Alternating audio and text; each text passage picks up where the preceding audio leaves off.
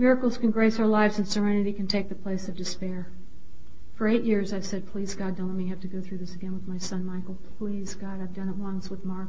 Don't let me have to do this. I've gone to meetings and said, I don't want to do this. I want this removed. I don't want to do this. I don't want to have to do it. And you know what? There isn't one woman that came up to me afterwards and lectured me or gave me any advice. They just hugged me and said, I know. They listened. They didn't try to talk me out of my feelings. They just listened to me and they held me. And that is how I become willing. I become willing by the power of their example. I listen and I watch. Who is that woman? Who is that woman that I want to be? I have a friend that always says, I want revenge. I want revenge. And I say to her, living well is the best revenge. Living well is the best revenge. If you will live well and get happy, you won't want revenge anymore. You will want for other people what you have found yourself. And that is the truth. I said to Debbie the other day, we were talking about people that force us into 7 steps. They're like my father-in-law when he was to raise horses. He used to say horses are the dumbest animals in the world. The only reason they were alive is because of horse flies. If horse flies didn't bite them, they'd never move on and eat. They'd fall down and starve to death. There are people in my life who are horse flies. But they constantly make me willing to take a look, to have God remove these defects of character. All right, that's it for me in the 6th. So let's take a 15-minute break and then I'll end real soon here. I believe that alcoholism humiliated me, but I believe that this program of Al-Anon has really taught me true humility. The book says when we speak about humility, we speak about self-acceptance. And I mentioned to you before that when I sit before the God of my understanding, I do so as I would with an intimate, and I say, God, you know me better than anyone else. You know how difficult it is for me to end things. I need help with this. You know how difficult it is one more time for me to face this with one of my loved ones. I need courage. Please remove the fear. That's all I can ask. And often the prayer that I say, and I say this most of the times when I have missing children, is, you are the general and I am the foot soldier. You are the general and I am the foot soldier. I am not in charge of the campaign, you are. My children haven't had a father in 12 years, and I happen to be one of those old-fashioned people that believe kids need a mother and a father. However, I do the best that I can and recognize that there's only so much that I can do. And the rest I just place before God and ask God to remove my defects of character so that I can become the best parent that I can be under the situation. Not so long ago, I took my own students on a retreat out to the place where I went to college, this Catholic college on the west side of town. And as I sat in that chapel one more time, it brought me back to a day in college when I used to sit in front of this large crucifix that hangs in that chapel, age 18, 19, 20, and 21, and I used to pray in front of that crucifix for humility. I only mention this because I guess it was important. When I was in college, when I was a sophomore, I was president of my sophomore class. When I was junior, I was president of my junior class. When I was a senior, I was president of the student government. And I knew that it was important for me not to let that go to my head. And so I used to spend a lot of time in chapel saying, God, teach me to be humble, teach me to realize, who I am, what my place is in this world. Now that's when I was young. I went back to this chapel a few years ago with all these little seniors, and I'm kneeling once more time in front of that crucifix, and I thought, well, that was a prayer you certainly answered. However, I used to teach swimming, and some parents would be very, very impatient with the progress their kids were making. And I had a parent once pick up a child off the side of the pool when I was teaching and toss her in the deep end. Of course, and what it did was terrify the child and set me back a month. And I have never found, and I know that some parents believe that's the way to teach your kids how to swim. Some of you may have been taught to swim that way. It's not my method. God has never taught me things that way. God has never removed defects of character from me in painful ways like that. It has almost always been gently. It has almost always been in a gentle manner. And the other thing is, not all my defects of character have been removed. Some of them have been removed for a short time. I'm not a brave person. But there have been times in my life where just for 1 minute I need to be courageous. And God has supplied me with that courage. The next day I'm a coward, but that's all right. For one moment, God has removed fear from me, and I've been able to do something that on my own I never would have been able to do. There was a time at the end of my marriage, there was a time about 1.5 years before Rick died when I knew he had to go. And it wasn't about him anymore, it was about me. It was because I knew that I could not be a parent and feel good about myself and allow my children to be raised in an atmosphere of fear and tension. And despite the Alateen that the older ones were going to, my children were afraid and things were tense. And I had to ask him to leave. And he said, I'll go to AA, I'll do anything. And I said, it's really not about you. It's about me. I can no longer raise my kids this way and feel good about myself as a mother. It's got nothing to do with you. It has to do with me now. And I was absolutely unshakable. And there had been times before when I'd say, I'm going to leave. You're going to leave. And he'd always say, this is my family's home. Where am I going? Right. Foiled again. Anyway, he didn't leave, but what he did was that he did go to AA, and I never really meant for that to happen, but things did begin to change. Things began to change as God continued to remove fear out of my life. And I said to Beverly, when I got into Al-Anon pretty quickly, all of a sudden the entire power structure in our house changed dramatically very quickly.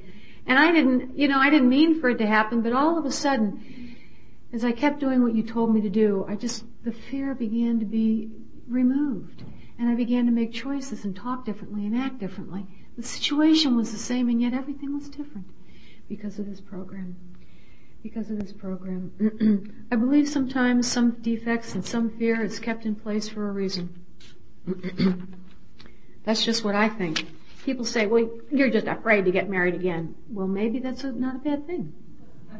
Maybe that's not a bad thing. Maybe that's in place for a reason right now, I'm not arguing with that. I made a list of people that I had harmed. At first I thought, what's this? Who have I harmed? And yet our literature says we are so focused on others that we miss the fact that our own behavior has not always been so wonderful. And so I had to be willing to take a look at that. I had to be willing to go back into my fourth step and take a look at the damage that I had done. I remember once going to a meeting early on, and a woman was sitting at this table. It's a big meeting. We used to break up into little tables, and this young woman sitting next to me said, my father was a drunk, and we all knew he was drunk and sick, and we just didn't pay much attention to him. But my mother, she was a nightmare. She's the one I resent.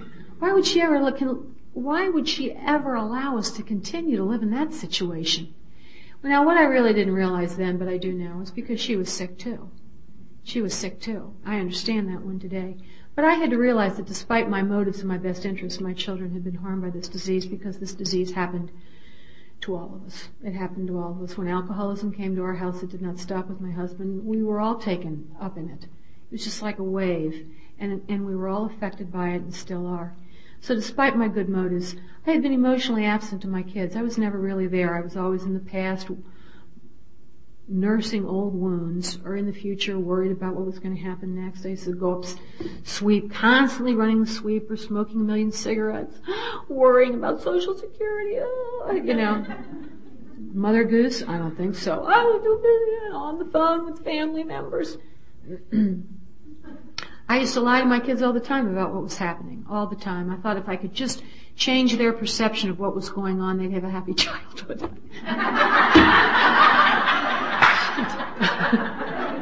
I don't know how I thought that one up. But I thought if I could just rework a few things, they would think that this was adventuresome. It would be like an adventure and not miserable. And I always came up short there. I was at a meeting not so long ago, and this young, darling, blonde woman came in, and I've never seen her since, actually. But she came in and she said, some of you are referring to your children. I'm married to an alcoholic, and I want a child, that I can't bring a child into this situation. It wouldn't be fair. And I did not say, but I wanted to say, oh, sure you can. You can bring a ton of kids into that situation. But I didn't. You keep coming back. Anyway, but really, I have to look at that. I brought 7 children into this. And I don't beat myself up for it, but yet I have to be willing to make amends to children who have been damaged through my defects of character, through a lot of things that I did that were absolutely rooted in fear. My oldest boy, Mark, no wonder he's such a nut. Everything he ever had was taken away from him. He'd earn some money and then he'd do something and his father would find him and take all of his money away from him. And I allowed that to go on. I never stood up. I never said anything. I allowed this terrible double standard to go on and never did anything about it. I went to see the movie Shine, and everybody raved about, thought it was great, made me a nervous wreck. It reminded me in a small way, a shadow of what I had lived with, We came out of that movie, and of course one of my daughters said to me, because they were all home at Christmas except for the oldest, she said, "That guy reminded me of Dad." I was just waiting for one of them to say it, just one of them. "Why'd you let us live in that situation?" And I say what I say to them. Did the best I could, thought I was doing the right thing for you. I did what I did because I thought overall it was the best thing. Hold the family together, keep everybody together. Thought you enjoyed living on the estate more than you would in, down in the East End by the river with the rats. Where we would have been. So, I have to be willing. I have to be willing to listen to those kids, however. I have to be willing to listen to their stories and to answer them honestly. My kids have really been through, they've been through a lot. And I will not deny my children that. I will not deny them their grief about that. And it's one of the ways, when I have them on my list, it's one of the ways that I'm willing to make amends to them, is that I'm willing to acknowledge that yes, indeed, their reality was the truth, that their experiences were true. I'm also, and another way I make amends to my kids, however, is to stand up for what really I believe happened. Because sometimes my kids have, they also have this sense of drama and they recreate scenes that never really occurred. Don't all children do that? Well, I don't know. Some of them did better than others. I've got one who today is this wonderful scholar, but she spent a lot of time hiding, and she never spoke. And things were going on around her, and she'd go under a bed, or she'd slip into a closet. And what I do for her today is I listen to her. I listen to what she has to say. It was scary. It was really scary. And I have a son today, a great son, actually. He, straight and narrow, great grades, terrific little football career. He, son number 5, always does the right thing. Last summer, he would like to go to West Point. His nomination, not an appointment. I hope to God he doesn't get in, but I would never tell him that. At any rate, so I went downtown on a Wednesday night in the summer to go to this West Point thing, and where all these people are talking about West Point, what you need to do to get in, what things to fill out, and blah blah blah blah blah. And then I had to leave him and drive up the hill to Mount Auburn to the rehab where I opened the door, and now I don't have a room of hopeful cadets. Now I have a room of the rainbow children, and son number 5, son number 6, completely and totally different, Now, you want to talk about a wardrobe nightmare. What would you wear on an evening like that? Let's see, what can you wear that works with the West Point crowd and will go over with the rehab group? Anyway. So anyway, his son number 5 is mad. He's really mad. He's 18 years old and his father died when he was 6 and he's mad and he thinks his father's an idiot. He thinks his father's an absolute idiot and says it every chance he gets, and he's been saying it for years. He's an idiot. He's trying to get a scholarship to, West Point's one thing, but there's this other thing going on at the University of Montana, and they say, write an essay if you've ever saved someone's life, and he did save his little brother's life, actually, and write an essay if anybody in your family ever died from a disease. And I said, Nick, your aunts, Dad's sisters would say, Dad died of a disease. And he said, I didn't know being an idiot was a disease. He also failed to sign his little Social Security thing, so when he turned 18 in January, they stopped his meager Social Security check, and I said, Nick, you gotta write this thing.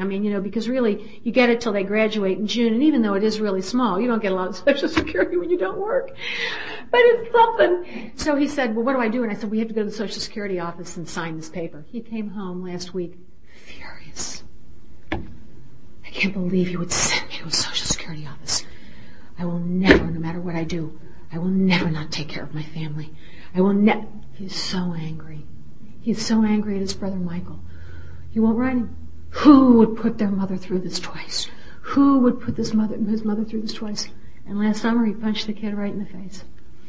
I've never had that happen before in my house. All these boys, I've never had that. And I separated the one kid, the dreadlock king, and, I straightened him all up. He went away.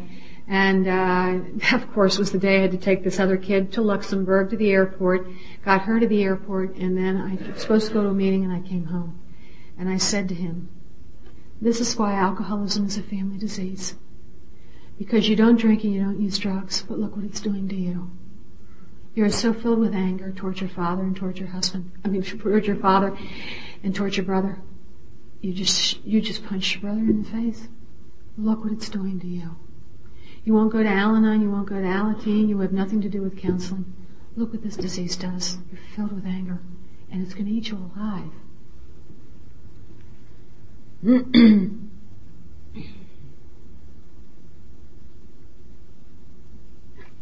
It's hard to watch that stuff, I'll tell you. It's hard to detach from that stuff and watch that stuff. But I am willing as I can be to make amends to my children, and becoming willing to make amends is a process that takes time. I don't always see my part in things. But if I go back to my fourth step, it's usually there somehow. When I had to make amends to my husband, which I did shortly before he died, I had to say, one thing that I did to him is I continually allowed unacceptable behavior because I was afraid of confronting him. And I had to stop doing that. I had to simply stop doing that. I once went with somebody that was not faithful to me, and I always knew that he wasn't unfaithful, but I was afraid to look at it, because I didn't want to have to look at it. And I had to make amends to that guy. Because I said to him what I really should have done was taken a baseball bat to your knees. It would have been more kind than letting it go. And he said, you really should have taken a baseball bat to my head. When I allow unacceptable behavior, I have to, that I'm doing damage. I'm not being patient and kind and understanding. I'm doing damage. So, my family and friends, being willing to make amends to them simply was one more time recovering. And that's what you told me, that the greatest amends I could make was to recover, to be present again in my life, to renew friendships that had fallen by the wayside. And, I hear this back and forth. Put yourself on the list, don't put yourself on the list. Put yourself on the list, don't put yourself on the list. Jesus, Mary and Joseph, who cares? The fact of the matter is, when I work this program, I do end up making amends to myself. When I am good and kind and I become one more time on track, the kind of woman I believe that I have the potential for being, that is an amends to me. All the time today, I ask myself, do I want to do that to myself? Hey, can you do this? Can you do that? And I think, do I want to do that to myself? Would this be would this be for fun and for free, or am I doing this out of a sense of guilt and trying to look good? Continually, I'm willing to make an amends to myself by asking those questions. Step 9 says, by facing the harm we have done and finding the most suitable form of amends for the situation, we can clean up whatever mess we have created and leave the past in the past. And again, for my children, you told me to give them one healthy parent. I encouraged my kids to go to Alateen. That was helpful. I try to parent my children the best I can. I always try to stay out of situations which would lead to resentment. I don't loan my kids money unless I'm willing to give it to them. I don't want to put my kids in a situation where I'm going to resent them. The same thing I told you about rehab. I would never put a child in somewhere where I was going to have expectations attached to it, because then I'll resent the child, and I do not want that to interfere with the relationship of my children.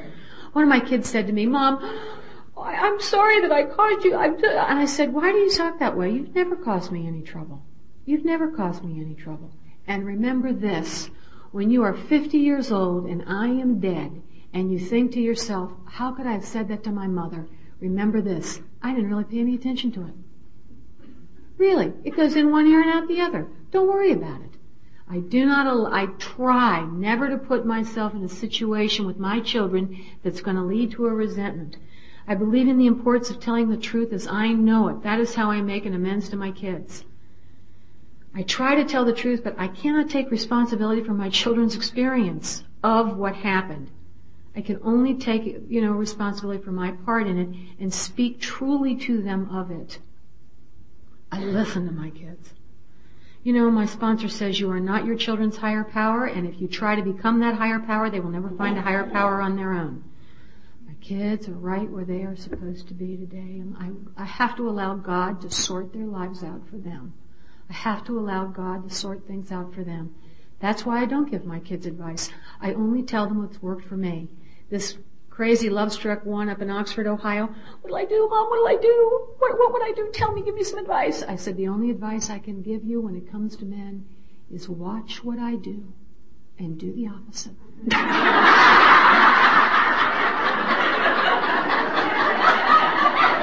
Oh, you know, and when it comes to their father, you know, I really, there is nothing that is clear to me as I get older. That alcoholism is a disease. And I say this to this one angry son, number 5. You know, if he could have done better, he would have done better. That's not an answer that kid's looking for. But it's the only truth I have to give him. This is a disease. This son of mine, this number 6, that kid loves me. That's not the issue here. My husband adored me. That was never the issue. That was never up for a question. To accept alcoholism as a disease is one of the amends that I will need, that I make. To accept it as a disease. These people in my life are sick and they are not bad, and I have to remind myself of that. They are sick and they are not bad. They are just sick, that's all. And so, you know, a change in attitude for me led to a change in my actions. A change in my attitude really began to lead to a change in my actions. You know, through that 8th and 9th step, I really began to fall in love with myself again, and with my husband too. And my expectations began to become altered and changed. And one of the things that I do as an amends, not even a 12-step work, as an amends, whenever I'm asked, there's this halfway house in Cincinnati for men, most of them are just coming out of jail, and I'm asked to go over there and to speak. And my mother, why are you going over there to speak? You must look like Mary Poppins walking in there.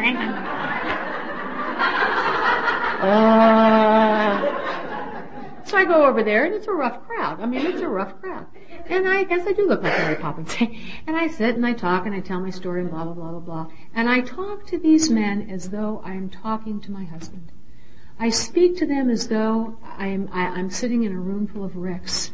And when they come up to me afterwards, and this one man, just the last time I was there, this one man came up to me, this big hulk of a guy, tears in his eyes, and he said, I really see how I've ruined the lives of my family. And I said to him, Bubba, you don't have the power to ruin the lives of your family. You aren't that powerful. Because that's what I'd like to be able to say. That's what I'd like to be able to say. And that's how I continue to make amends to my husband, who is no longer here. Beyond the initial amends I made to him. My amends to my husband is I continue to recover.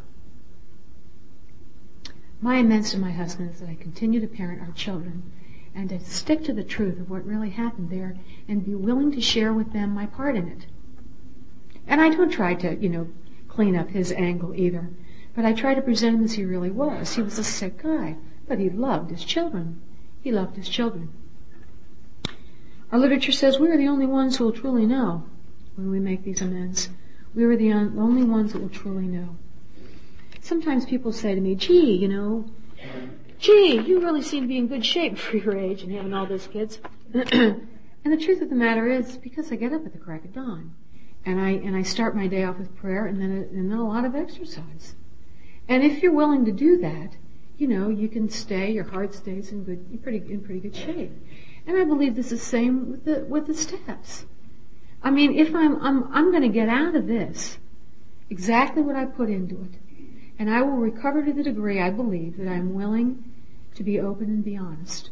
And I'm never shortchanging anybody but me, ever. And if I want to skirt around my amends, I can do that.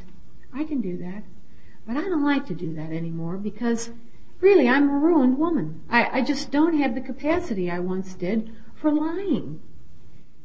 I just don't. I used to be the greatest liar. Oh, I was so good. Step 10. Continue to take a daily inventory when I'm wrong, promptly admit it.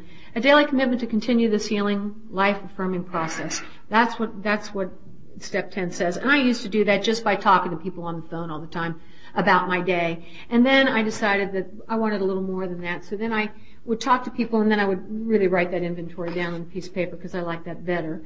And then I decided that would work better for me is just to make a list of, and this is still what I do today, I make a list of, I used to write out the woman I want to be. I used to write it out in longhand, the woman I want to be. Then I would list everything in the day that, that I was grateful for, that was there, that I liked, that, those gifts, the strengths that I had seen that day, and then underneath it I'd write, not the woman I want to be, and then I would list all those things that continue to get in my way. And then I've shortened it to, now I just write, the woman, not the woman. And that seems to work.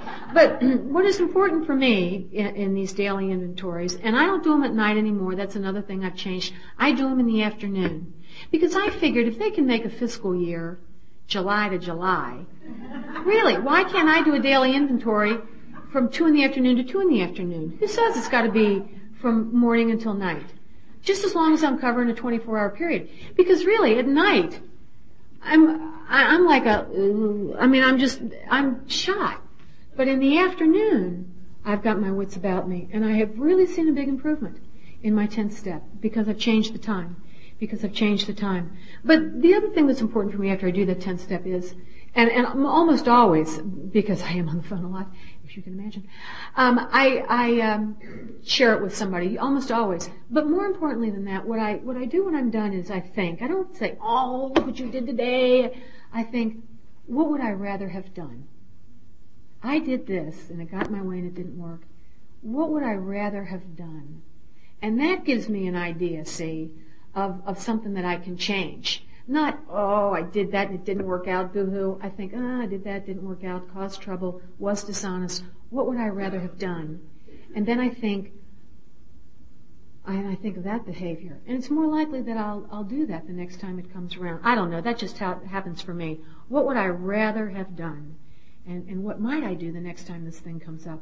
It says this step must be taken with sincere self-honesty, but also with great compassion. I don't know. I mean, I have a lot of close Al-Anon and AA friends that I speak to a lot. I have women I sponsor who are constantly, it's amazing. They always seem to call with the very thing that I'm running into. It just always is that way. And oftentimes, I think in my relationship with women that I sponsor, it's so much, it's really a give and a take thing. So much a give and a take thing. Shared experience, strength, and hope in order to solve our common problems.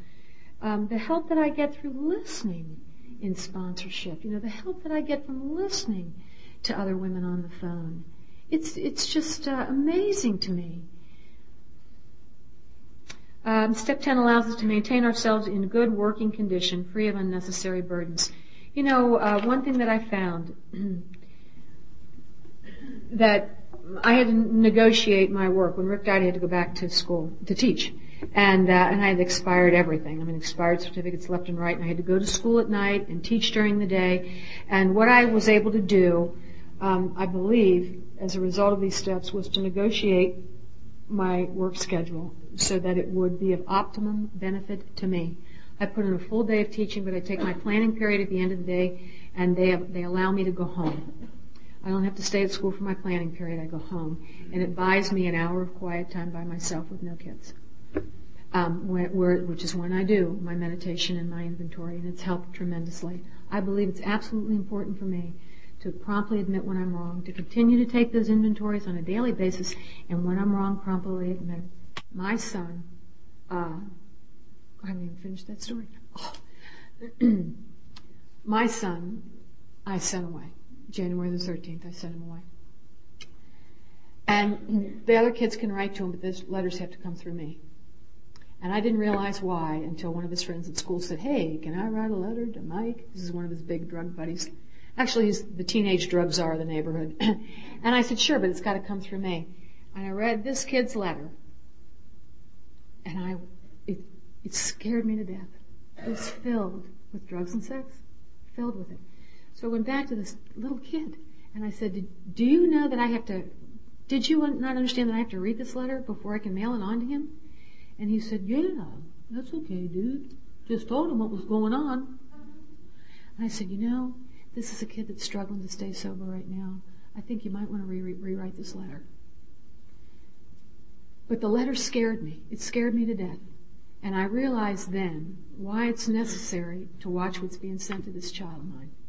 So, of course, darling little Julie, who's my second oldest child, who has this job that takes her to Italy, she's a great, you'd love this kid. She's great. Oh, I just love that kid. She writes this wonderful letter and she mails it to me. And I'm not going to read her letter because she knows the story and she's always encouraging and supportive and loves her little brother. But I can't fit her card into the envelope. I can't, it's too big. So I got to take it out of her envelope and I got to, I just thought, what a pretty front card that is. I wonder what she wrote to him. That's none of my business, none of my business, none of my business. Dear Michael, I shouldn't read this kid's letter. That's really bad. Dear Michael, I love you, blah, blah, blah, blah, blah, blah. It was the most beautiful letter I ever wrote. She wrote, that I ever read. But I was wrong. I read her mail. I had to call her in Italy. And make an amends. I said, Julie, I got the letter you wrote to Michael. I read it. I knew you'd read it. I said, why do you say that? I'm really getting good. Why would you say that? She said, Mama, I don't care that you read it. And I said, but I care. And then I had to write Michael and say, Michael, I'm sending you this letter that Julie wrote you. I read it. I didn't mean to read it, but something happened to me. I was powerless. It was like this evil spirit. I had to do that. I have no tolerance for that kind of deception anymore. And I do the same thing with my students. I say that to them all the time. They'll say, you cheated me out of this grade. And I'll say, you could be right. I need to look at that. That stuns those kids. It stuns those kids. I said to one of my students, she's 17 and she dates this 24-year-old, and oh my God, the other kids in the class are aghast that she would date somebody that old. Because for these kids, if you're 17 and you're dating a 24-year-old, you may as well be dating a 50-year-old man. I mean, they're like, what? Ah! So I was telling them that they should go see this particular movie because it would really work in with this stuff we're studying. And she says, poor little Ingrid who's dating the 24-year-old, she said, well, movies are expensive and I just don't have that kind of money. And I said, well, why don't you ask your boyfriend if you can use his Buckeye card? Well, I thought that was pretty funny. You know what a Buckeye card is? Well, you could get a Buckeye card that gives you, in Ohio. Oh, of course, because Ohio State Buckeyes. You get these Buckeye, of course you wouldn't know. I thought, man, this is a slow group. But at any rate, sorry. You get Lone Star coupons maybe. If you're 50 or older, I think if you're 55 or older, you get a Buckeye card, and you get into places for discount, So I say to her, forget it, it's not even funny anymore. So I say to her, well, maybe your boyfriend can use his Buckeye card. Well, that's what the other kid. She sat at her desk and she went, and I said, Ingrid, I'm so sorry. I'm so sorry I hurt your feelings. I was just showing off. And then it shut everybody up. And I wasn't saying it to shock them. I truly was. I was very, very sorry that I had hurt her feelings. And that's what I was doing. I was showing off. Do you know from then, for the next, I don't know how many weeks, every time I would say to a kid, would you please get back on your desk? He would say, I'm sorry. I was just showing off.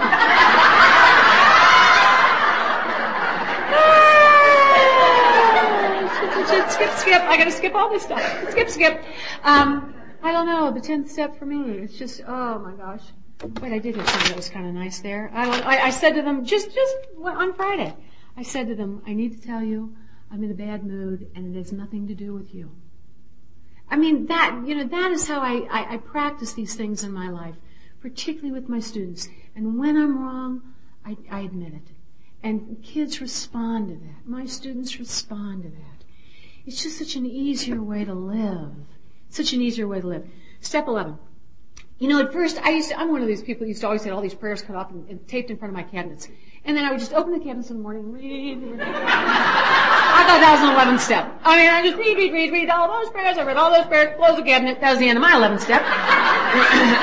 So, I didn't understand in the beginning. I thought I had a lot of religion, which I did. I had very little spirituality. I had a lot of religion, not much spirituality. It wasn't for a long time this 11th step, which is for me, of course, one of the most powerful steps that I'm finding in my life. Some of you know I get up at 25, say my little prayers, blah, blah, blah, blah, blah, but then I go swimming. And I go swimming because it's quiet, and I go swimming because it's a wonderful way for me. There's something about water in me that I like. It's quiet, it's restorative, it's restful, and it's peaceful for me. And there is an old sign, and it's right in the tiles of the side of this old Y where I swim, and it says, "Do not swim alone." And when I go to breathe, just when I'm coming on this one end, I look at that and I remember, do not swim alone. Alcoholism led me into isolation, self-pity. Al-Anon's brought me back into community and into tremendous compassion and gratitude when I remember never to swim alone. For me, not starting out with and having prayer and meditation my day is like having a wonderful meal with a cold. I can't taste it. I simply can't taste it. And that's the best way I have of describing it. I miss my day when I do not purposely carve out of my day time for prayer and meditation. Then I used to swim and read some prayers in the locker room. Then I used to swim. And now I swim and I walk. And I move that prayer, into the morning, as I said before. But what I've done, which is new, is when I come home from school, I unplug my phone and I sit very quietly for 30 minutes in meditation. And I try very hard just to sit there quietly and to listen. But first I do that inventory. And when I'm done with it, I sit for a good 30 minutes. Almost every day I'm able to do that. And it has absolutely changed a lot of things for me. I don't bring this into meetings, but I do work. I have a woman friend who has done retreats for 25, 30 years. And she helps me with my prayer life. And I'm very serious about it. I don't screw around with it. I really am very serious about it. Because for me, I believe, the power of the 11th step, prayer and meditation, praying only for God's will and the power to carry that out. For me today, it's step 11, which really has become for me almost like the wheel of my ship. And I know that for me, it's so very important to create quiet time and sacred time in my day. I'm lucky that I happen to teach in a Catholic school, so I'm surrounded, and it's my job to do retreats. So I'm surrounded by prayer, I'm surrounded by retreats, I'm surrounded by the subject that I teach. I open my prayers with the Serenity Prayer, this new prayer that I'm saying of St. Ignatius. The whole school has all these posters. Love is not angry, you'd think you were at an Al-Anon convention with these posters almost. I am surrounded by that during the course of my day, and that's where God has taken me after my husband was killed. I really believe in the importance of the fellowship and the promise not that everything will turn out the way that I wanted it to, but the promise that I'm never having to do any of this stuff alone. When I knew I had to send my son to Montana, and when this woman had checked it out and she said, flip a coin, I chose this one particular place. And this friend of mine said to me, didn't you go down to that church and sit in front of that statue? Didn't you tell me that was really helpful to you? And I said, yeah. She said, maybe you need to go back to that statue. So I put my son on a plane on January 13th. On January 11th, I drove downtown, called first, because this church isn't open a lot. It's in a pretty rough neighborhood. So I called and found out, that it was open at noon on Saturday, and I went down there, and I plopped myself down in the back of this church again, lit another candle. And I sat in front of this statue and I said to God, I'm not leaving here. I'm not leaving here until you give me something to hold on to. I've got 2 days left with this child, and I'm not leaving here until you give me something. And sometimes I get real snotty with that, but that's all right. And I knelt there for so long, and I just had these tears streaming down my cheeks. You know what I thought? I thought this church has been here since 1850. How many mothers have knelt in this very spot that I'm kneeling in and have sent their sons off to the Civil War, to Spanish-American War, to World War I, World War II, Korea, Vietnam? How many mothers have knelt here with me, shoulder to shoulder, and sent their sons off and never really knew what would happen to them, but made that leap of faith? And it led me to think of you and how you have always been with me, step by step, never promising me that there was going to be this particular outcome, but always promising me that we were all in the hands of a loving and compassionate God. And knowing that, after that came to me, I got up and I went home, and I knew everything was going to be okay. And on Sunday night, I took my son, who had threatened to run away but didn't, and I took him to my mother, who I only told 20 minutes before we arrived what was going on. By God, my mother rose to the occasion. She met us at the door. She hugged him. She kissed him. She said, I love you. I'll pray for you. Now, she probably fell apart when I left and ripped her hair out and pounded on the floor. But man, for that minute, she was great. And I went out to my sister Nancy's, and she hugged him and kissed him and said, Michael, we love you. And I went to my brother, who has a wife who is dying of cancer. Now, nobody knows this but you, and don't repeat it. I have no way to send my kid to this place in Montana. I've spent every dime of insurance money on a rehab program that, for whatever reason, was not helpful. On Christmas Eve, my brother Tim, we have a gift exchange, and I got him, and he got me, and he handed me a little envelope, and I thought, poor Tim, his wife is sick and dying of cancer. He doesn't have time to go out and get gifts. Probably just got me a little gift certificate. And I opened up this card, and it says, to a sister that I love. And inside he wrote, Kathy. Kathy and I, his wife's name is Kathy too, Kathy and I in this past year have made a list of things that we want to do.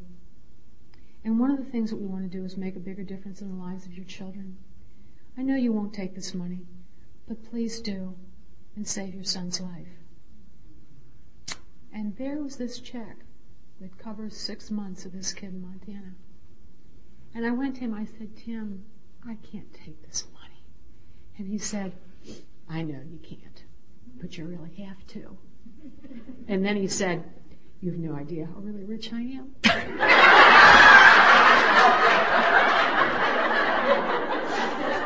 So, now nobody knows that. Nobody knows that.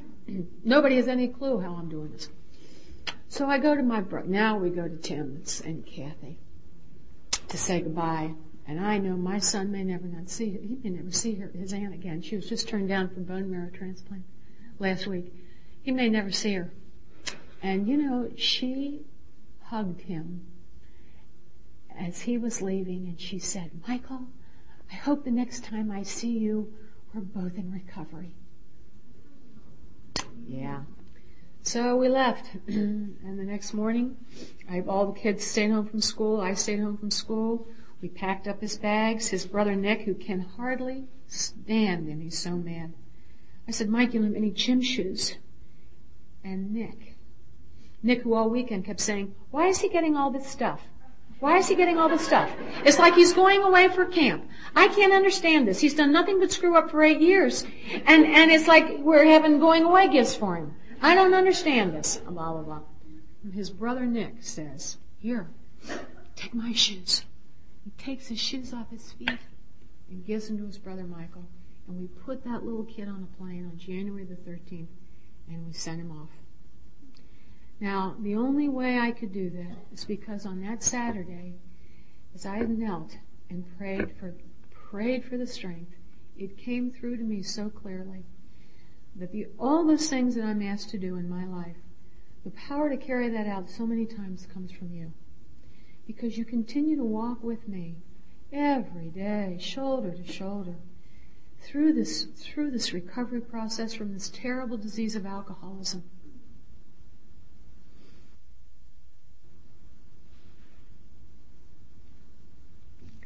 He got out there, and he called me from Salt Lake City to tell me he was there. And then my sister Nancy calls me at 8:30 at night and said, well, did he get there? And I said, well, I guess he did. And she said, they didn't call you? And I thought, oh my God, they didn't call me. Where have I sent this kid? I'd forgotten they didn't call me. So I called them, no answer. They called me back at 11:30 at night, and they said, we have him, he's safe, he's not very happy. We cut his hair.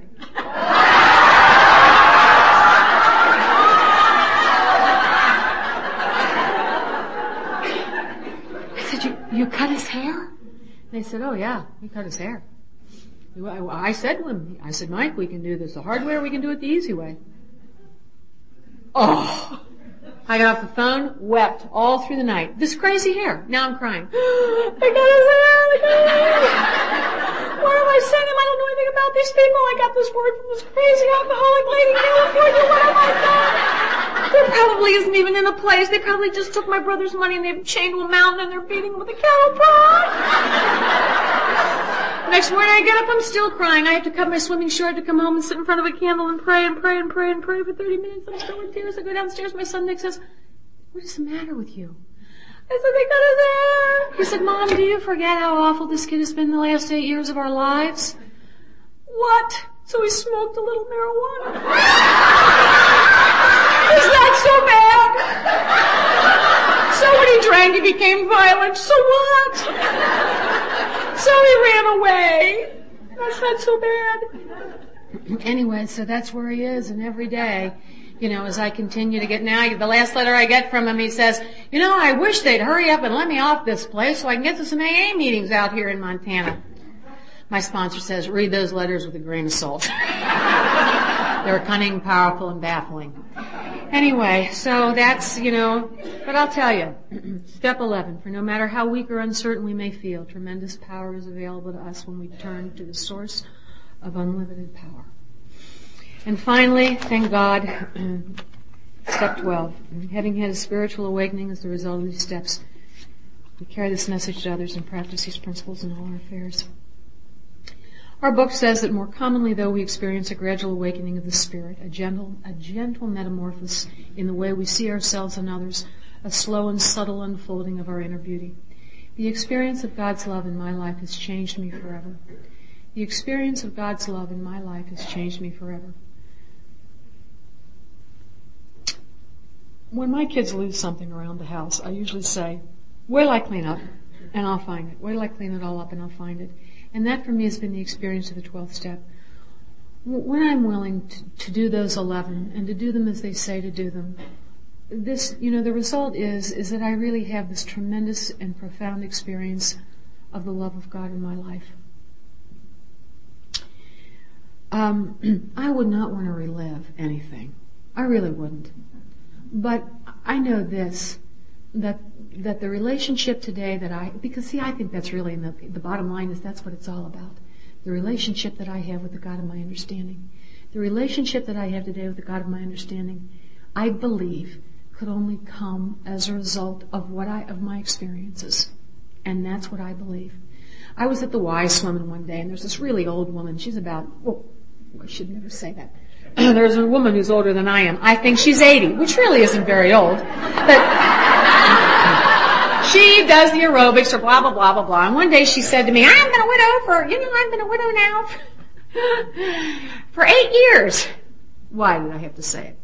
I said, really? I've been a widow now for 11 years. Can you top that? And she said, once you're a widow, everything changes. Because really, you're not the most important person in the world to anybody anymore. I thought, what? And then she went on and on about that. I mean, she said it very brightly. But she said, you're not the most important person in the world to anybody anymore. So I got my clothes on. I got my swim bag, and I'm walking out of the Y. And it didn't take me very long this time. By the time I hit the street, I thought, wait a minute. I'm the most important person in the world to God. That's who I'm the most important person in the world to. That's enough for me today. That's enough for me today. What gratitude that I live with, because the experience of God's love in my life has changed me. Okay, oh Lordy, Lordy, Lordy, carry the message. What can I say? I do that the best that I can when I'm asked to do it. To pass things on, I pass it on, no matter what that means. No matter if it means speaking, which incidentally for me is probably the least important. Going to meetings, chairing at meetings, cleaning up after meetings, sponsoring other women, starting new meetings. We just 2 weeks ago started a new meeting on the book, Al-Anon, how it works. All those things. Working with young people, which is, what I do. People say, what do you teach? I really do teach Al-Anon. Constantly, I'm teaching this stuff in schools. Constantly, I'm teaching the principles, getting it in, fitting it in, keep a big book in my classroom, run these groups for kids that are from families of alcoholics, start the classes off with Serenity Prayer, constantly try to be a seed, constantly. I believe that I have an obligation to carry the truth. It says as we recover, as alcoholism and its effects no longer dominate our thoughts, we find that these spiritual principles apply not only to alcoholic situations, but to all aspects of our lives. And I believe that's true in the way that I teach, in the way that I parent, in the way that I am a friend, in the way that I am a daughter. Who is this woman? Who is this woman that I want to be? Who is this woman that God invites me every day to be? That is what you have given back to me so beautifully. And the last story I'm going to tell, sorry I crammed those last 6 steps in 45 minutes, but the last thing I'm going to tell is my sponsor and I went on a retreat. It had nothing to do with the program actually, but it was a silent retreat. And in the midst of that retreat, we had to wash the feet of the person next to it. It was part of a Holy Thursday ritual. And it just happened that I was sitting next to my sponsor, and she was the one, she had the designated feet I was supposed to wash. And I can't tell you what that meant to me. The spiritual awakening that I had that Holy Thursday as I washed the feet of my sponsor. And it really just wasn't my sponsor's feet that I felt that I was washing. I felt that as I knelt down and did that ritual, that old 1,000-year-old ritual, that I was washing the feet of each and every one of you who has been with me through these years and through this life of mine so patiently and so lovingly and so generously. After that piece of the retreat was done, this very, very old priest came in and he told us the story of a Buddhist monastery in Nepal where they kept this beautiful old chalice that was made of jewels and just made of these precious, precious jewels. And they used it over the years for hundreds and hundreds and hundreds of years. And recently, not so recently, someone dropped it and it shattered. Well, the Buddhist monks were so upset. Well, they were as upset as Buddhist monks ever get. And here we do. So they tried to glue it back together. They tried everything and nothing would work. Finally, one of them said, let's take it to the artisan of the village. And so they gathered up the broken pieces and they took it to the artisan in the village. And he soldered that chalice back together with gold. So that held together by that gold, it was more precious than it had ever been. And when that old guy told that story, I thought of this program and these 12 steps and you, and how when I came to you, I was shattered and broken into pieces, and how through your love, through your hope, through your experience and through your strength, you've soldered me back together so that I am more precious today than I have ever been before. And for that I am truly grateful. Thank you for your patience today.